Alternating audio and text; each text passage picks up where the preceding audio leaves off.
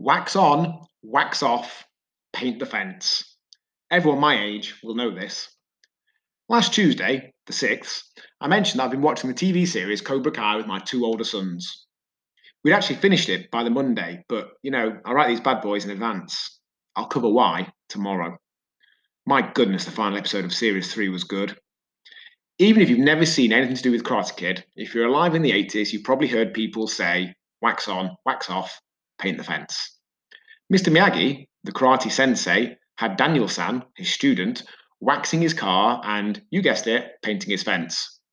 Not as slave labor, but to help him create muscle memory of certain movements, which then helped him learning certain karate moves when they got to that part of his training. Getting the reps in when it's relatively easy is key to then being able to do that when things are more challenging. We probably wouldn't learn much about karate by getting beaten up by a black belt, would we? Lots of relatively easy, marginal stretch reps that make a little forward progress add up, though. Create that muscle memory for the less frequent, greater challenges, don't they? And it's the same in all areas. Little better food choices here and there, individual workouts, decisions to go to bed earlier, to not have a drink tonight, to try meditation, etc. They don't do much by themselves, but they add up over time.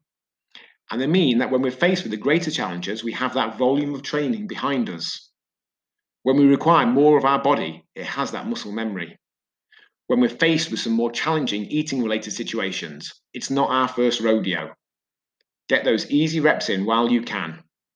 Wax off, wax on. Paint the fence. Much love. John used to have that toy where you tried to catch the fly with chopsticks. Hall.